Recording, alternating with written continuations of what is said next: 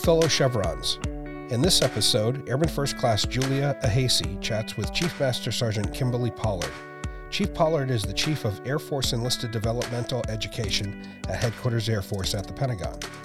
The Chief shared her thoughts on why enlisted development is important, why resiliency is key to a successful career and your personal life, and a bit about her journey in the Air Force. It was a great conversation, so stay tuned.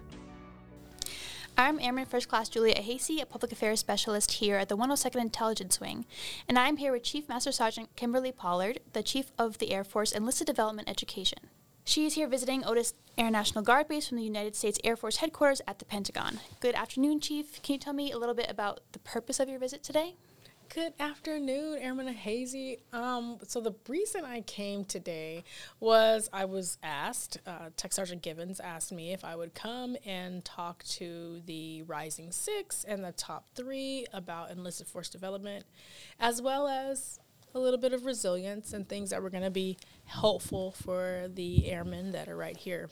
The bonus was I got to talk to the chiefs as well. Awesome. So why is, in your own words, why is professional development so important, specifically in the National Guard, where a majority of our wing members are drill status guardsmen? So I think it is important because everyone, they need to know that there is some place for them to go and some place for them to grow. In my own words, that would be you want to be better than where you started. And so for guardsmen, for active duty, for everyone, you want to be better than where you started. And that is the whole point of professional development, is to get you from here to there in a way that makes sense and in a way that is relevant to your career and to your personal life. Awesome. So I am an Airman First Class. I just went to BMT about a year and a half ago. I think. What squadron were you in? I have to interrupt. What squadron? I was a Gator. Okay. I was in the 320. Yes. Okay. Yep. Right down the way. Yes. I remember. I did like that squadron. I heard it was the toughest one. I think they all say that. I do think they all say that. I liked it. Gators. Yes. So I kind of just got my start, and you started, do you start as an airman or an A1C? I started as an airman basic. Yes. I wasn't an airman basic long. Mm-hmm. So back then, I won't tell like this long story. So back then, you could sign up, and there was a sign-on bonus. Mm-hmm. And so I did. I signed up, sign-on bonus. I actually didn't get a career field until I was in basic, so I came in open general. Mm-hmm. I received my career field in basic training, and that was when they said, oh, for $2,000, you could get rank when you get to like 6 months in. And so I was an airman basic for not that long. Mm-hmm. And then I had rank, but yes. And then I went off to Intel school to be an infantry analyst. So yes. So I would love to hear briefly kind of your story from starting to where you are now, and kind of the advice you would give yourself when you're in my position or in a junior enlisted position from where you are today.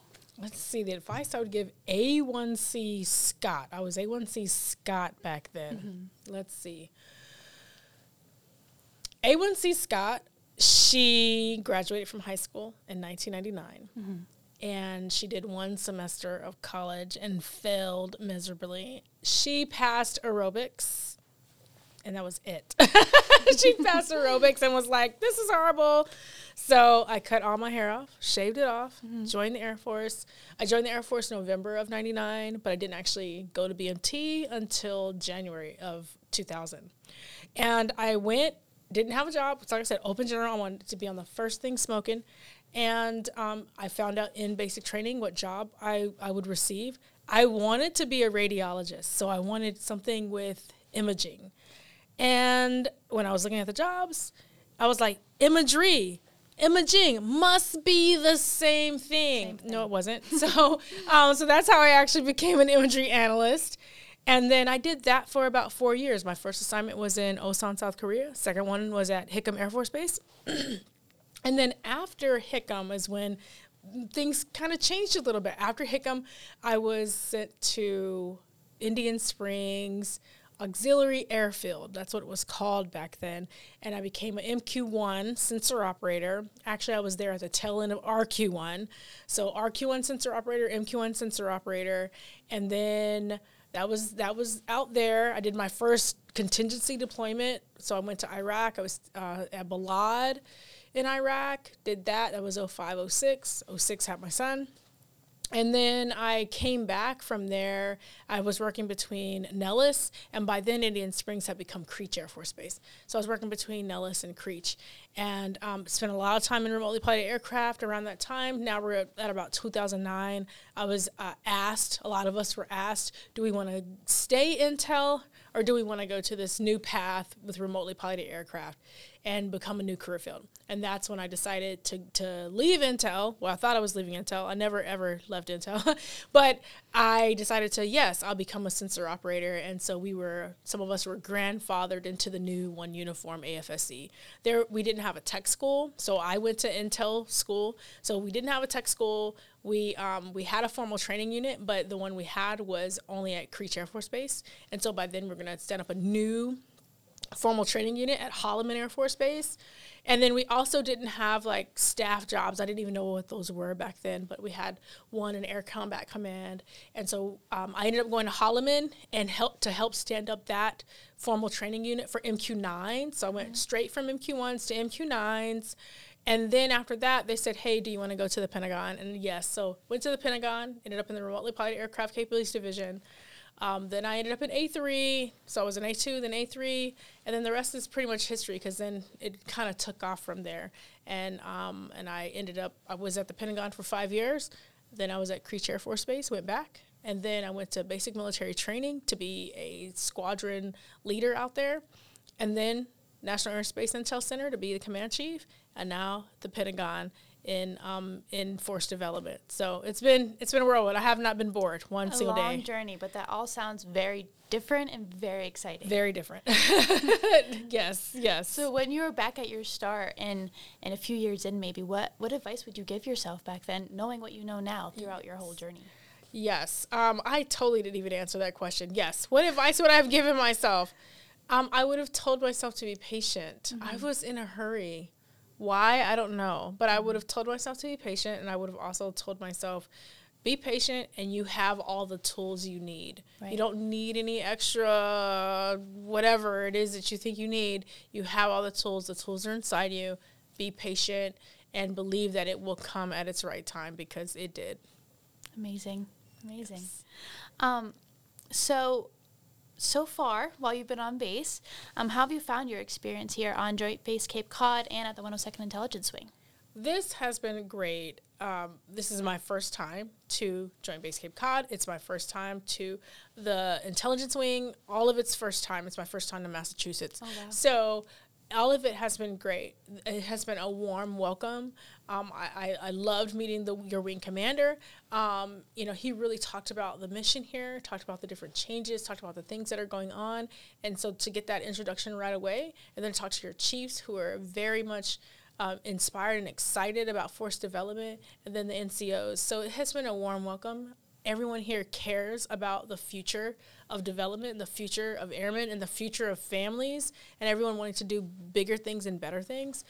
So it has been really great. It's been a warm welcome. Plus, you all introduced me to, I think, Cape Cod coffee. Yes. Which was delicious. And I'm glad you liked it. It was delicious. And then there was like a box of other baked treats, I think by another Cape Cod bakery or something. Mm-hmm. And so I was going to say, there's also delicious food here, which is important to me. I do love to eat. Yes. You have to try that too. I will. I can't wait. Yes. Dinner will be seafood. Awesome. So I know you are a resiliency expert and advocate. And in your presentation today, you talked to a lot of the 102nd Wing members. You talked about value-based goals and how they've brought you to where you are today throughout your career and your personal life. Do you mind talking about your passion for resiliency a little bit and why it should be so important to our airmen? I don't mind talking about that at all. Great. Originally, when resilience walked into my life as a named entity, I didn't know it was anything other than, making yourself feel better. Right. It walked into my life in 2009, actually, when I was making a decision to move from Holloman to the Pentagon, because at the time I was a single mom. And I was making this decision as to if my son should go ahead of me and maybe stay with his dad for a year. His dad was also active duty. Stay with his dad for a year, or if he should stay with me and we do this movement. But overall, my concern, or what had me so concerned, was I was wondering, am I choosing my career over my son? And so then after that, I walked into Airmen and Family Readiness, and I asked if I could talk to anyone that could talk to me. Mm-hmm. And I can't remember if she was the military family life consultant or if she was, I think she was just the counselor that worked there. I think I just needed someone to talk to. And she starts talking to me, and she's going through all these different things. And then at the end of talking to me, and I'm like, oh my gosh, yes, I feel like now I have a few options. I can do some things. I knew, okay, my family is important to me. The Air Force is important to me. These are all things that are important. So what should be my next move? As soon as I had those things ready, she actually at the end pulled out this little square object, and she said, what I just went over with you is resilience. And what she had the one from the Army. Oh. And she had gone over with me that everything I just showed you was resilience. And then I asked her, I said, well, how do I learn how to do this for other people? And she said, oh, then you're going to want to become a master resilience trainer. Mm-hmm. That seed was planted in 2009. That it didn't get wings and sprout until 2014. I became a resiliency training assistant first, I want to say in 2013 or the beginning of 2014. And then I became a master resilience trainer and went off and did the training and everything in 2014. Mm-hmm. And then later on, as I've had more life, life has been different. Life is life-in. So as life has been life-in, I decided that I wanted to become a resilience building leader. Trainer, which is pretty much one of those coaches. And so I did receive that certification using Air Force Cool, just last year or the year before. So I finished that as well. So yes, resilience is extremely important to me. Mm-hmm. And so whether it be resilience training assistant, master resilience trainer, or getting a certification in resilience, all of them important enough to me and my life and the things that I've seen my life do. It was important to me to learn the language. It was important to me to learn the skills and to be able to impart the skills on others, even when they don't know I'm doing it. So, yes, very important to me. I have a similar experience. I was trained as a resiliency teaching assistant just recently. So I have learned a passion for resiliency, and I learned that in tech school, and I came back here, and not too many people, especially who have been in for a while, were very familiar with these skills that I learned and these different tactics. How do you think that here at our National Guard base and other bases around can really implement resiliency into their everyday, how leaders can help their airmen, how airmen can help their leaders? How do you think that we can make this more of a priority? So I would say those that are trained live out the skills. And what I mean that literally, be the example of living out those skills. So that when someone says, hey, how are you doing that? Or how are you so balanced? Or how are you, then you're able to say, oh, well, I actually do this, and this, which is a skill I learned from resilience. I think that makes it easier to go from, here are the skills I learned from resilience through my real life, than to just get up and brief a slideshow, which I think is what has been off-putting for those who are like, I don't want to deal with resilience, it's just a slideshow. No, actually it's a set of skills that you can learn, that have been studied, that are peer-reviewed. These are real skills that we're not making up. And so I would say to make it a priority, for those that do not know the skills, seek to learn the skills. Talk to an RTA, talk to an MRT, ask about the language, find out, if you're maybe give all the symptoms of the problem of you might be having to an MRT or RTA and see, oh, well, actually, I think you would benefit from, value-based goals. Or I think you'd benefit from acceptance and meaning making, mindfulness and meaning making. There could be something in there if we see it as a skill and a tool instead of another brief, or it's more than a buzzword for those of us who 100% believe that it's helped us in our lives. More than a buzzword, and I 100% believe anyone can learn the resilient skills. Amazing. I agree, and resiliency is very important to me, and it's been present in my shop, I've seen, and it's starting to be more present around base as well in the recent years. I think so too. A lot of the people that came to talk to me afterward, I can tell that they've learned some of the skills, and even if they're keeping it a secret, they are using them. So I have a lot of hope for the wing because, like I said, the people that came to talk to me after I talked, they're using the skills, even if they're keeping them to themselves. So do you have anything else that you'd like to add about your experience here or about the importance of professional development? Anything that you'd like to share with our podcast, which, just in case you were aware, Chevrons is a podcast from junior enlisted to senior NCOs. So it's for all the enlisted everywhere, not just on our base, anyone who wants to listen anywhere. So what advice do you have for our listeners when it has to do with that? So the advice I have, whether it be professional development or resilience, is to think about how to make it work. If you think about how to make it work for you, there's a good chance you can think about how to make it work for others. So when it comes to professional development, if the first thought is, that's not going to work because, well, turn that into a question. Because why? Because what? What would make it work? What are the other options? How else can we look at this differently?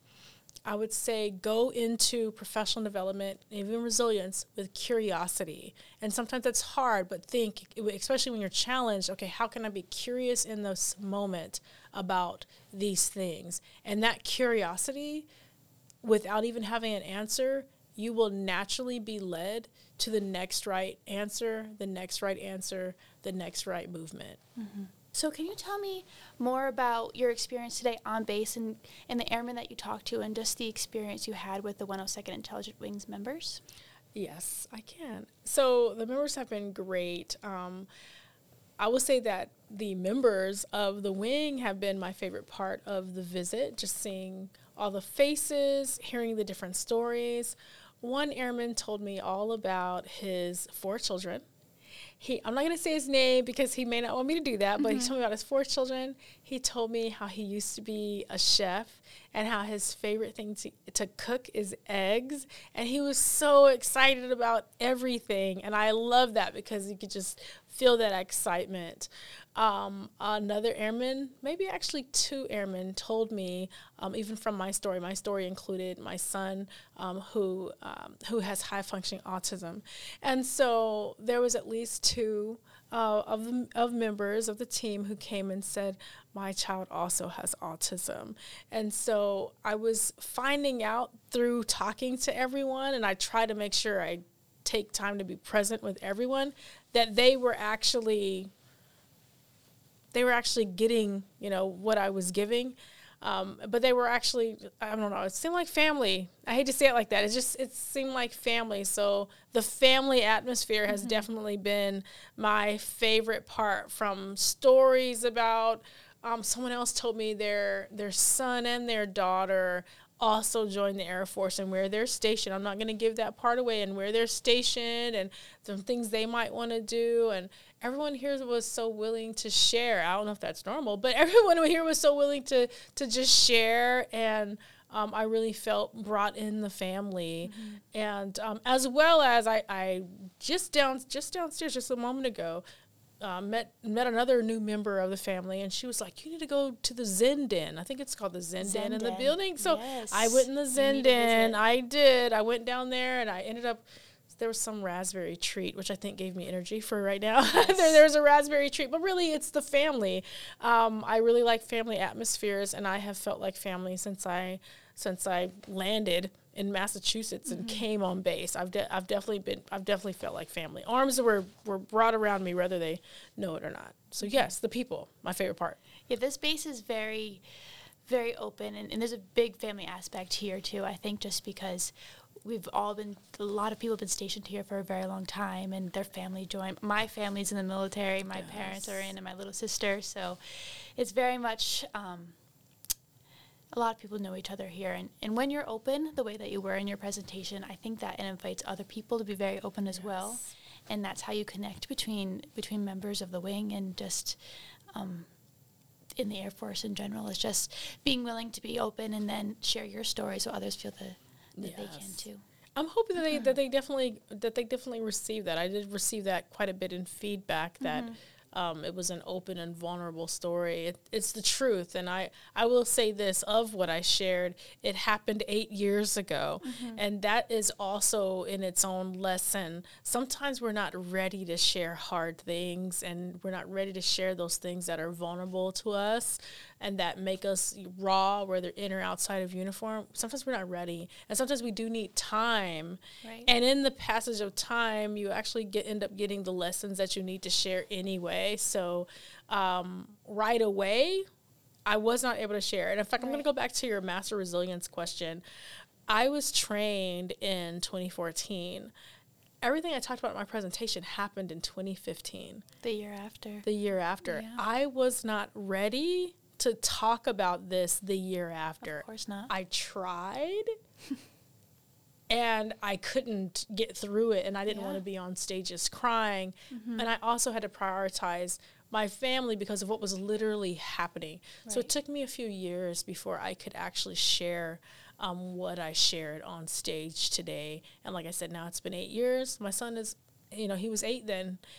He's obviously 16 now, but he's about to be 17. So we've moved past some of that and to a new chapter. So that would definitely, anyway, it would have been hard if I had tried too early, and which is a whole lesson in, yes, you could be vulnerable, but you do also need to make sure, is it time to be vulnerable? Are you ready to be vulnerable? Have you moved past whatever it is you're trying to be vulnerable about? And then I'm a Toastmaster. I also do a lot of writing, and I'm in a creative writing class now. And my creative writing teacher, she loves to say, and even in Toastmasters, what do you want the audience to actually receive from your message? What lesson do you want them to get? Do you just want to give them a whole bunch of emotions that they're going to have to shift through? Or do you want to give them hope and give them something to look forward to and give them peace of mind, or give them that thing that says, okay, I am in the middle of my journey, wherever that is, but I can move forward and do something different. Or one of the ahas someone came up and shared with me is, you just shared with me that I am in this part in my journey, and it's time for me to recalculate my route. The whole thing is route recalculation. Sometimes we need to figure out we're lost so that we can recalculate the route. We're not always ready to talk about that. I regularly, the reason why it was, I guess, easier for me to come up with a presentation on recalculating the route is because, yes, imagery analyst, but sometimes when I drive, I get lost, and I'm like, recalculate, right? So that's important. But sometimes right when I get lost, I can't call someone and be like, oh my God, I'm lost, because I'm still lost. I actually still need the GPS. I still need all those things to help me get unlost, and then I can pick up the phone and call someone later. We need to know that in our lives, that sometimes when we're right in the middle of whatever it is, may not be the right time to do all this, vulnerability sharing. Right. But then after the fact, after you've figured out where you're going, or after you've even gotten to the location, the journey, and then said, oh, that was everything I learned while I was lost in the sauce. I do like saying lost in the sauce. These are all the things I learned while being lost in the sauce. Now I can share. Right. And so that's, even in its own, I have to say that as a resilience practitioner who's also, I also have a deep responsibility for what I share with an audience, that it is also responsible to share vulnerability and authenticity responsibly. Right. So that we're just not leaving the audience hanging or oh, emotions, now what am I going to go do? No, I'm not trying to do that. So yes, back to that resilience one. Yes. So to process what you're going through first and being able to understand it and rely on those resources that we have, whether it's our family or if it's professional help, or or that the Air Force does provide for us as well. That's right. And we have that strong support system here on base and at home, hopefully. And then when we're ready, there is that power and vulnerability. So others can learn from your story that happened 8 years ago and you're able to tell now. Yes. And then just connect with each other too and feel like they can be vulnerable. Yes. Oh, all those things, because all of those things literally happened during that entire journey, connecting with others, the exceptional family member program, seeking help, all those things happened in that journey, and everything you said, sums it up. How to get through it, and then how to share it responsibly. Right.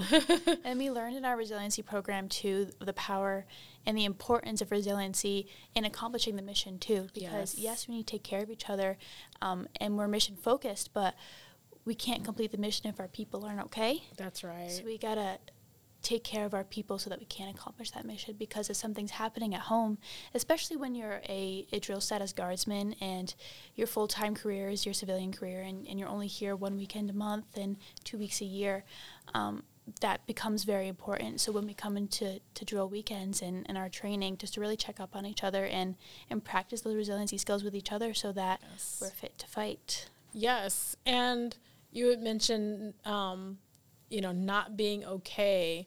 And I remember being asked a question and having to tell someone, not being okay is not a weakness. Mm-hmm.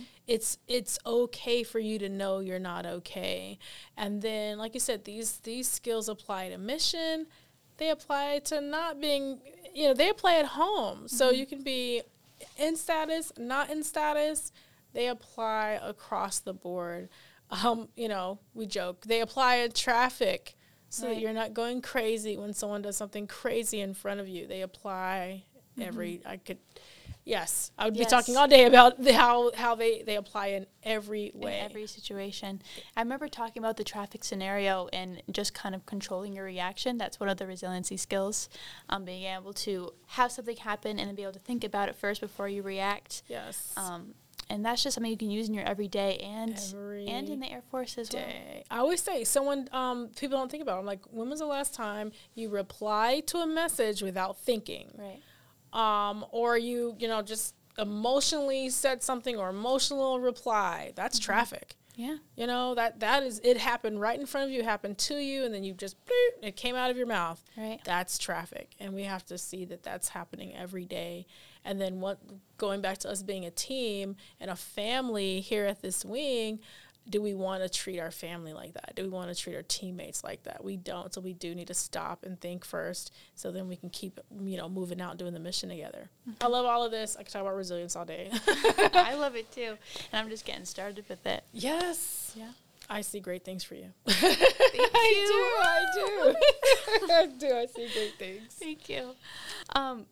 So we're good on time. Is there anything else you wanted to talk about or add? Or I think that's good. I like that, because I do feel like we at least came back around to saying, there's a responsible way to share vulnerability and authenticity. So we have to be careful, those who are practitioners of the resilience, make sure that we're doing it the right way. Right. And then honestly, make sure we're not, that's a whole other thing. I'd get off on another tangent on what you should and shouldn't do, but yes, I love all of it. Thank you so much. That's advice.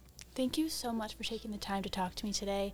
I really enjoyed our conversation. I think that our listeners will get a lot from this conversation. So I hope so. You're so welcome. Thank you for the invitation. This has been great. Thank you.